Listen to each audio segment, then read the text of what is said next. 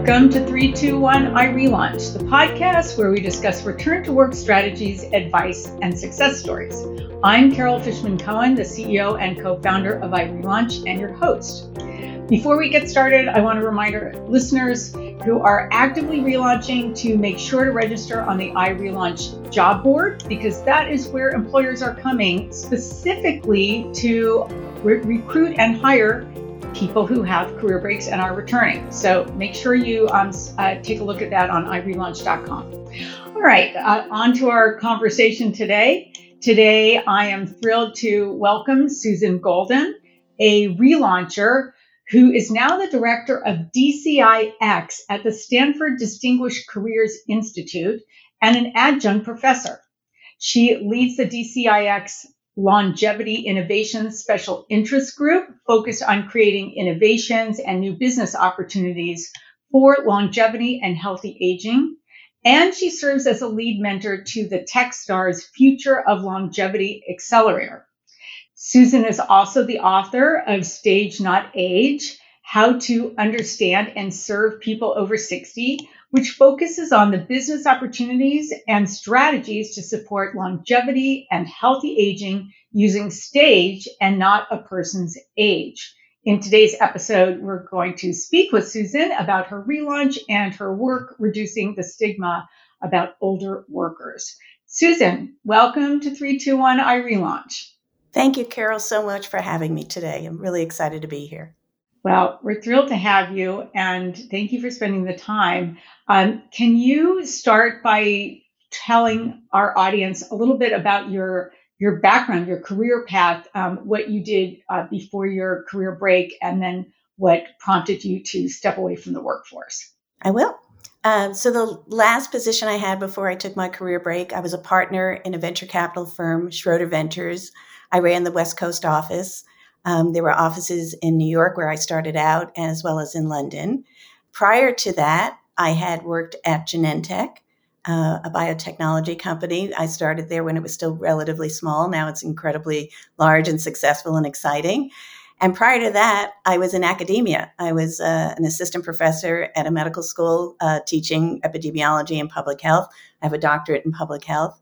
And so when I took my career break, it was initially to take care of, I had just had a baby, my second one, and wanted to spend more time with my children than I was able to. Venture capital at that time involved an awful lot of travel.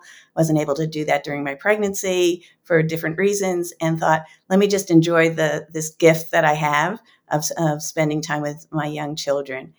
And initially, I thought it would be like many women do for a few years till the youngest goes off to school. Mm-hmm. But during that time, I had a widowed elderly mother who started declining. I had once taken a 3-week unpaid leave of absence from my venture firm right before my wedding when my mother had quadruple bypass surgery. And I flew out to California to take care of her for a few weeks. And I thought, she's declining. I really want to spend the time helping to care for her. And unbeknownst to me, my mother was going to have lifespan, but not health span, which means she was in and out of the hospital lots of times, up to 20 times in the last few years of her life. But she lived to 91. So the gift was that we had a lot of time with her, and I had a lot of time with her, and she got to know my children. But after that ended, I really reflected on, wow, I speak English. I have a doctorate in healthcare from Harvard University, and I could not navigate the U.S. healthcare system for my mother. And if it's like that for me, what's it like for other people? And that got me really motivated. I wanted to fix this for families in the U.S. And that led to a number of things that became part of my relaunch. Wow. Okay. So quite a journey. And I wanted to ask you, how did you know when it was the right time to relaunch? But it sounds like there was a gradual process that went on there. And I want to know if you could maybe walk us through that when you had that realization about wanting to fix the system or access until you would actually characterize that that you had relaunched. What was happening there? So after my mother passed and my youngest was in high school, I started taking a number of steps to think about what could I do next. that was a passion project. How could I fix the elder care system? Could I go back to venture capital? Everybody said in Silicon Valley, you're going to be considered too old, because in Silicon Valley, you're old at 40. And they said it's not going to happen. And so what I started doing was attending conferences that I hadn't had the time to attend in the years that I was caregiving. I never called myself a caregiver. I was being a daughter or a mother, but now I call it the caregiving stage, which we can talk about later. And I started going to conferences, and I joined a group in Silicon Valley called Silicon Valley Social Venture Fund, which was started by Laura Andreessen Arrillaga. And it's a great concept. It's the venture capital approach to philanthropy. And it's not a huge philanthropy individually. Everybody puts in a small amount of money, and we collectively invest it in either nonprofits or for-profits that have a social impact mission.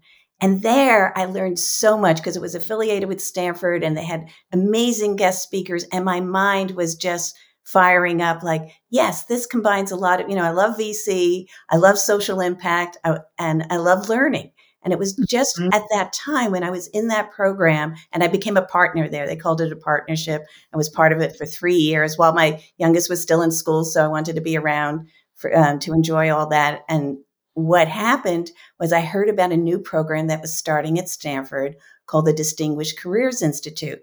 And the program was started by the former dean of the medical school, Phil Pizzo, as he was finishing his 12 years of being a dean, thinking about what did he want to do next.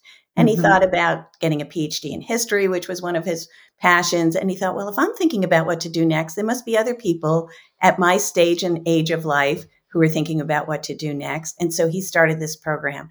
And I had this good fortune to be accepted into the second class.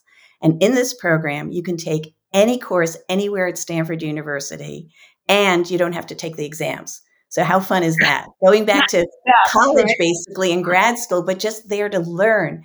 And it was the most amazing, extraordinary, lifelong learning experience. And I highly recommend to everybody listening that they find some program like that. There are many now that have been modeled off of the DCI program at Stanford. Harvard started the first one called Advanced Leadership Institute. And there are now many programs in many universities that some are 3 months long, some are hybrid, some are all virtual, where you are part of a community of learners, your stage, not necessarily your age. And that was inspired some of the work I'm doing now, because I looked around in my group and people were anywhere between 50 to 75, 80, but we were all in the same stage of life, rethinking what we wanted to do, relaunching, redefining our purposes.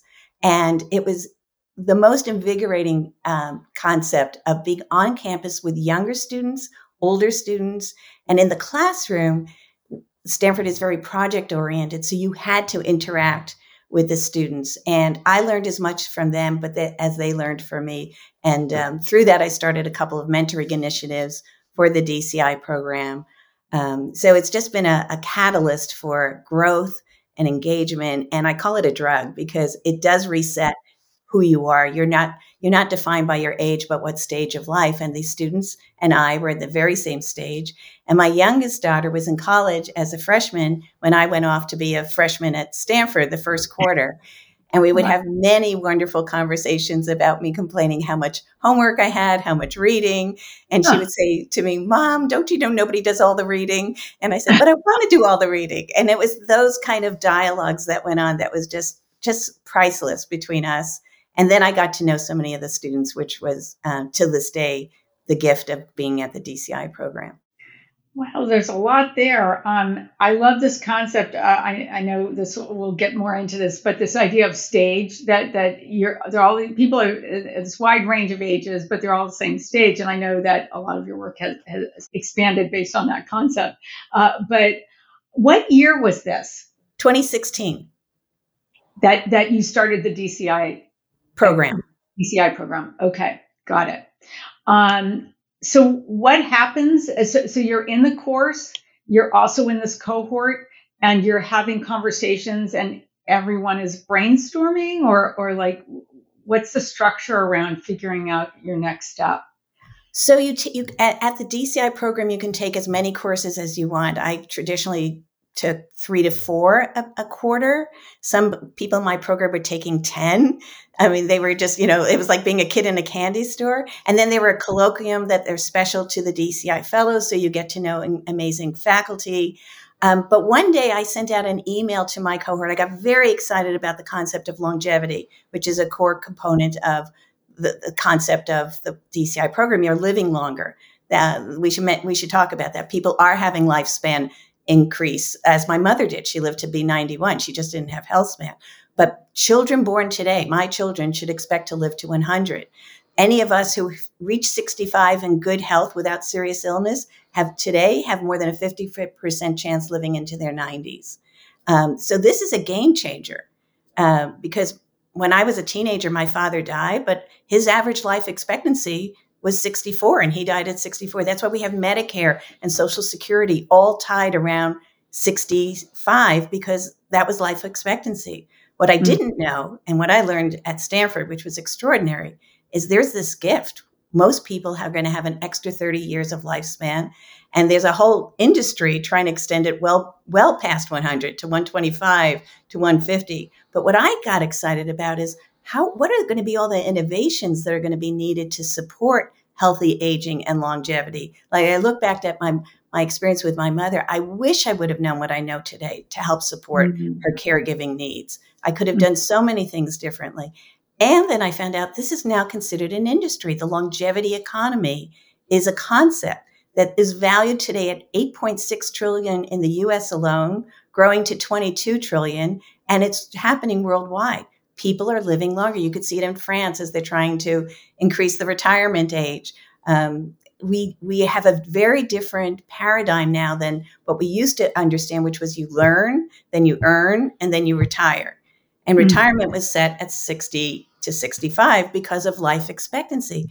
Well, if you shouldn't retire if you have another 30 years to go, you might want to do something different. You might want to transition out of the work that you had done, or you had a career break and you want to come back and relaunch. And I think career breaks are going to become extremely common in the 100-year life. Everybody is going to take a career break. Everybody's going to take it either for rejuvenation, for repurposing, for caregiving, and you're going to need help like what iRelaunch offers in helping you transition. I was fortunate enough to take the iRelaunch program when I was doing my fellowship years, and it was instrumental because it gave me the concept of having a returnship. Try something out that you might want to do. So the summer of my fellowship year, and there wasn't that much offering in summer school, I wanted to try something out. And so I joined an organization called Aging 2.0 that was doing a lot of activity around innovations for aging, and got a sense that, wow, there's conferences on this subject. There's an industry on it. And so I sent out an email one day as I started to say to my cohort, and say, anybody want to meet for breakfast and talk about innovations for longevity? And over half my class showed up. And we started looking around the table, and we had doctors and lawyers and VC, and we all had been through some sort of caregiving experience that we felt very sad about, that, we just didn't know what we were doing, yet we were capable. And we wanted to create innovations for caregiving. We wanted to create innovations for education and financial planning, and almost every consumer-facing industry is going to be impacted by longevity, the concept that people are living much longer lives, and how do we support health span and healthy aging. And that just blossomed into all sorts of other things that I could not have anticipated, that I am thrilled to be part of, and that just feels so purposeful at this stage of my life.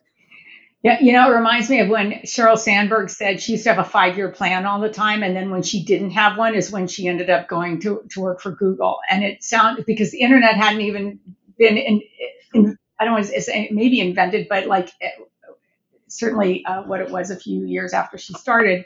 And I'm almost hearing that from you. It's like, this is a brand new area. It is. And you got introduced to it without even knowing it existed. And now it's central to what you're doing. And it's still a nascent industry. I mean, there are many companies that I'm involved with that are addressing the needs of longevity and healthy aging and caregiving. But I didn't realize how it's blossomed. I look back now in the last 5 years alone, this has really grown. I'm involved with accelerators now that focus solely on innovations for caregiving. supported by Techstars and Pivotal Ventures, involved in a number of other mentoring initiatives for innovation groups at Stanford, that Accelerators, Cardinal Ventures, and many others. The Stanford Center on Longevity has an annual design challenge and have been involved in mentoring and judging those groups. And it's a blossoming industry. I really encourage people who are what I want to call sidepreneurs or olderpreneurs. These are some new terms that are out there, who are thinking about what to do next. Think about innovations to support healthy aging and longevity. You will know it better than anybody what the needs are, and join an accelerator or find a young person to partner with if you're older. But mixed generation teams are going to do so much better going forward. And that's what we do at Stanford now. We have mixed generations teams working on innovations, which is really, really exciting. Well, I have to say, thanks to you, I participated in a panel that you moderated at the Century Summit that was run at Stanford. And it's a whole conference around the 100-year life. And those conversations that we were having started a lot of my thought process about the 60-year career. And as you're saying, unlikely you're going to work 60 years without stopping. So career breaks are going to be part of that. And is there ultimately going to be a recommended number of career breaks, or how long you take them? And, some of them are, you take them just because of your life stage for childcare or elder care, or maybe it's your own health issue. Sometimes it's other factors. Maybe you're a trailing spouse or partner with someone with an overseas assignment, or maybe you're in the military yourself and you're taking a career break after that. So there are both types of reasons in there. But this idea that the employers that have formal career reentry programs and who have perfected their model are going to be in the best position as people are coming in and out of organizations, hopefully in and out of their organization, if they are supporting people in a constructive way as they make these transitions. So you can just let your mind run wild over that. But I think where you are right now is a very thought-provoking area. So. And we don't know how many career breaks. There's no formula to it yet because we haven't really experienced this. But for the first time, career breaks are being valued and acknowledged. And I'm very excited to share with your audience that this past year, as you well know, and you wrote about this, LinkedIn now enables you on your career profile to indicate career break. And you can designate whether it was for rejuvenation, learning, or caregiving. And that values you even when you're on career break. You don't lose your talent and your skills. You may not be as current on some of the latest information or technology, but you're capable and you're valued for what you're doing in your caregiving years or in your rejuvenation years. And then you come back and you fulfill a need in these workforces. We have shortages. And one of the great things that did come out of COVID is the word flexibility. Everybody wanted flexibility in their work-life integration. And that's true if you're younger, if you're older. And an older workforce who has maybe taken a career break, comes back, can fulfill and partner with companies to meet their needs. And they have historical memory, institutional knowledge. They can be very much value add. What we need to do is address the myths about older workers and ageism that is out there. I've written about this, published an article about it last year in HBR as well. But we can fix that, I think, with modeling all the wonderful people who are in their 80s and 90s contributing further. In fact, I call the last chapter of my book Furtherhood, because it's not the end. We're not all just in our third act and that's it. We could have fourths and fifths and sixths. And I'm always excited to tell that the person who started DCI, when he moved on to yet another career from having been dean of the medical school, then director for 12 years of the DCI program, he decided to start a whole new career at age 77. And that's exciting to watch. Watching Anthony Fauci start saying, I'm not retiring. He's going on to another stage. And one of my most exciting examples is Serena Williams. She said, I'm not retiring, I'm evolving. So she created a new stage, the evolution stage. And everybody is going to go through that. Yeah. Susan, I want to get back to your actual relaunch. So you went through this program. You during that, you put out that email, and half the people showed up to the conversation about innovations and longevity. How did you actually relaunch your career into a professional or paid role? Yeah. So a lot of the people in my cohort stayed on at Stanford as what they called a continuing fellow to take more courses, but I wanted to start doing. You can take courses forever and they're wonderful, and make sure you have brain candy every day. But the Center on Longevity was looking at and doing a ton of research about how do you plan for a 100-year life. And I kept thinking, why isn't the innovation and investment community investing in this? And I started talking to my VC friends, and very few knew about longevity as a business opportunity, as an innovation opportunity. They all thought about, that's senior housing and fall prevention and medication management. And I'm not interested in that. And I said, no. Not everybody's going to be frail, elderly, and declining the minute they hit 65. People need to plan for a 100-year life, and then they're going to need innovations to support that from a fitness and wellness perspective, from a financial perspective. You're not going to have enough money if you retire at 65 if you're going to live to 100 in a typical career, and on and on and on. And so I was so fortunate. The Center on Longevity invited me to be a visiting scholar, and I was there where I started developing innovation programs in concert with the DCI program that I had been part of, and then came up with the idea that we really need to be teaching business school students about this, because they're the future innovators. They're the future CEOs of companies that are going to have a 5-generation workforce. And so I helped to co-develop a new course that's now offered at the business school at Stanford. We're in our 4th year of teaching it. It's been oversubscribed every year. And we did profile cases, including iRelaunch, and we were so glad you joined us. And we profiled different segments of the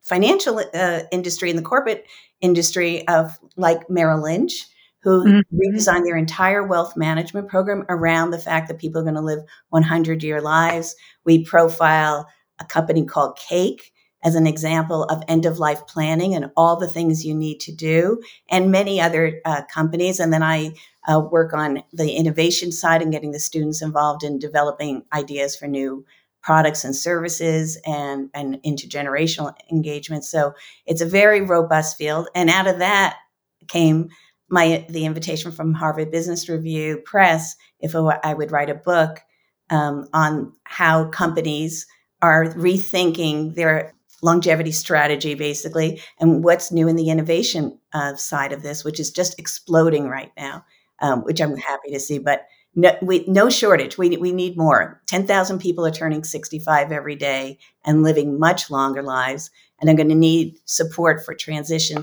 for jobs, financial planning, but they're going to need that before that too. So this is the need for multi-stage products, multi-generational products, that will support people in a 100-year life. And I can't think of anything more purposeful and more fascinating than helping people age well, but then also helping care well for the people we love at the stage that they will need caregiving. And as Rosalind Carter is often quoted to say, everybody will be one of 4 kinds of caregivers. And they'll either be a caregiver to somebody, are a caregiver to somebody, will need caregiving at some point. We're all going to be involved in it. And we do have a broken caregiving system in the U.S., which is what prompted my initial passion. So I'm really proud to say I work with the Techstars Future of Longevity Accelerator and Pivotal Ventures on their caregiving initiatives, which is really purposeful. I love hearing all of this. It's so inspiring and interesting. Susan, let's talk about your book, Stage Not Age. So you were asked to write this book by Harvard Business Review or Harvard Business Publishing. You tell us when it came out and a little bit about it, and maybe a little bit about the writing process. Okay. The book was published last June by Harvard Business Review Press. I had published an article with Laura Carstensen in 18 or 19, I forget now, on profiling how Merrill Lynch had looked at their longevity strategy, and that they reset the life priorities for their wealth management clients. And to me, that seemed like, yeah, they're looking at stages that people are in. Are you an empty nester? Is this, are you trying to save for a home? Different stages. And I started looking at other companies, and the most successful companies that I saw in this area were looking at not the age of their customer. They weren't calling them elderly or seniors or defining everybody as the same, that the minute you turn 60 or 65, you're all the same. You're all retirees. You're about to be frail, elderly, and declining. But they were looking at what were their needs at that stage. And fitness and wellness companies were realizing that people across the lifespan were going to need that training for strength balance and core fitness. Mm-hmm. And then they were marketing in different ways. And I looked at that company Cake, which we now brought into the course as a case, how they were helping people plan for advanced care, and whether or not they had a serious illness, it might be pre-planning all the trusts and wills and documents you're going to need. Very few people have advanced directives. Very few people have thought about what kind of care they're going to want as an area. And then I looked at the whole housing industry. 90% of people do not want to go to senior communities, which was the thing you did at, maybe just 10, 15 years ago. Most people want to what they call age in place. Many call it thriving in place. They don't want to be in age-segregated communities, but they may need support. They may need community. So think about every single field needs to rethink how are they going to develop a longevity strategy? And that's what the book is about. How do you look at people by what stage they are, but not what age? And how do you market to them successfully? And how do you build products and services that meet their needs at that stage? And it could be multi-generations at the same stage. Lifelong learning. You can do that in your 20s. You can do that in your 50s. You could do it again in your 80s. And so how do you engage with these lifelong learning programs? How do you engage with a company like iRelaunch at different points of your life when you're in transition? And that's what the book covers. It's trying to dispel the myth of treating everybody over 60 as the same in one bucket, and understanding where they are. And I call the most interesting stage that people are in is what I call the Renaissance stage. That's what I'm in. That's what everybody in the DCI program was in. And it could span a 30-year time frame. But instead of thinking of yourself as a retiree, think of yourself, you're in your Renaissance years, and you can rethink and redefine your life priorities and be excited about this stage of life. You have to very much consider, your health span and prioritize that. But it's such an exciting time instead of it being something of a declining period of your life. Susan, you're talking about so many different things that you're doing right now. How do you characterize that, and how do you manage that?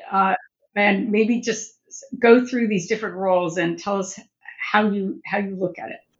Most people I know at this stage of life that I'm in have a portfolio, and their portfolio can be a number of different activities that they consider part of their career. And some of it may be some of their volunteer commitments and passion projects.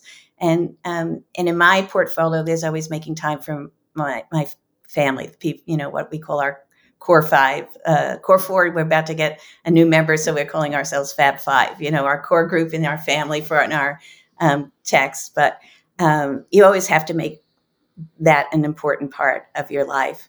But I do a couple of different things, but many people post DCI and in this stage of life I'm doing some teaching, I'm doing some writing, I'm running the innovation impact initiatives for the DCIX program. I mentor, but none of them are full-time. And that's the key. And that's what I wanted. And so it gives you some flexibility to do different things. And as new opportunities come along, you can fit them in, and it's really an exciting time. I mean, I don't feel like a retiree. I don't feel elderly. I don't feel senior. I feel like I'm having some of the best, most exciting periods of my life going on right now. Very fulfilling, and I really love working with the students. I think that's one of the most fulfilling things, seeing them come up to me and say, "You've changed my life." Notes I get, seeing companies that have come out of the course. And then the letters I'm getting from the book have really been really heartwarming, not only just from the corporate side, because like I never thought about, I need a longevity strategy for my workforce and for our products, but individuals who are reading it saying, "I just retired. I didn't know what to do. And your book has given me a way to rethink my own personal longevity strategy." So that's been really exciting to see. Well, I have to thank you because I'm a personal beneficiary out of the work that you're doing at Stanford, and we, as you mentioned, there's a case study about iRelaunch that's part of the longevity course, and I got to go in and speak to the classroom. I know exactly what you're talking about in terms of giving your message and talking to a classroom full of young people. I don't know, maybe I should say a difference, what stage that they're at and not characterize them age-wise, but students, current students, and have those conversations with them afterward. And it was really gratifying. I just got a little bit of a taste of what you're talking about, what you do. And our challenge in the course, there's so much to cover now. We can't cover it all, so we're it's just changing all the time. This is a nascent industry. It's a very exciting industry. Most investors haven't caught on. It's growing. There are now a few dedicated venture funds that are solely focused on innovations for longevity and caregiving and older adults. And that's really exciting to see. And bringing in mixed age innovation teams is really exciting to see as well. Mm-hmm. So we're in a new period. Yeah, well, I can see you're helping to define, or you're having a key role in defining this space, creating the new language that people are using when they're having these conversations. And we don't have the right language. I mean, I made up a lot of words in the book, and I call it out. I'm making them up because we don't have the right language. We don't have a name. I go around all the time to my friends, "What do you want to be called?" And they'll say, "Not senior, not elderly, not old." They don't mind older. But we don't have the right terminology to say, what is this extra 30 years of rejuvenation that we're in, or in Renaissance? So I invite anybody who has a great idea to go out there and promote it. Right. Well, I can see you leading the way and coming up with the exact right name over time. Susan, this has been such a great conversation. I want to know if we can end by asking you the question we ask all of our podcast guests, and that is, what is your best piece of advice for our relauncher audience, even if it's something that we've already talked about today? So I think a secret sauce to relaunching is being a lifelong learner. I could not have done what I am doing now had I not been fortunate enough to be part of the Distinguished Careers Institute. But there are many ways to get that lifelong learning. There were lots of webinars, conferences. So I started going to conferences, and as I told you, I joined SV2 in the years before I actually relaunched. Any way you can continuing to learn and get current and get stimulated with new ideas and new information, and to the extent you can, be part of a group. It's hard to do this alone. I can't tell you how many webinars I've signed up for, and I put it on my calendar and I forget. And then, there's nobody else I'm doing it with, so I'm not accountable to them. But when you're a part of a program, you show up for the guest speaker. You show up for the class. If you can be part of a group, and that's what iRelaunch offered when I did it. I looked around the room and there were lots of people like me. And you had this concept of returnships, which I hadn't heard before, plus all the fabulous information and support. But you were then part of a community. So finding a community, and there's lots of ways, there's continuing education programs throughout the United States. There's so much online right now, content that's fabulous and free. But find a partner and an individual or a group of friends who'll do it with you, or join a formal program. But it really makes all the difference to be part of a lifelong learning community. And we were going to need lifelong learning in a 100-year life multiple times. I imagine I'm going to be going back to do something at some point again when I need to learn more about AI or, all the technology that's changing, because things are moving fast. But it's an exciting time. Well, that's great advice for our audience. I have one more question for you, Susan. If people want to learn more about Stage Not Age or buy the book, Is there a website or somewhere that they can go to? There's a website called stagenotaged.com, and on it lists multiple places you can buy the book through Harvard Business Review Press, and Barnes & Noble and Amazon. And I can offer you a discount code to all your relaunchers, and I'll send that your way so you can share that for anybody who buys the book through Harvard Business Review Press. That's wonderful. We'll share that. Thank you. Susan, thank you so much. It's been such a great conversation. I always love being with you. Thank you. And thanks for listening to 321 iRelaunch, the podcast where we discuss return to work strategies, advice, and success stories. I'm Carol Fishman-Cohen, the CEO and co-founder of iRelaunch, and I want to remind our listeners who are actively relaunching to be sure and register for the iRelaunch job board, where employers are looking to hire people specifically who are returning to work after a career break. Thanks for joining us.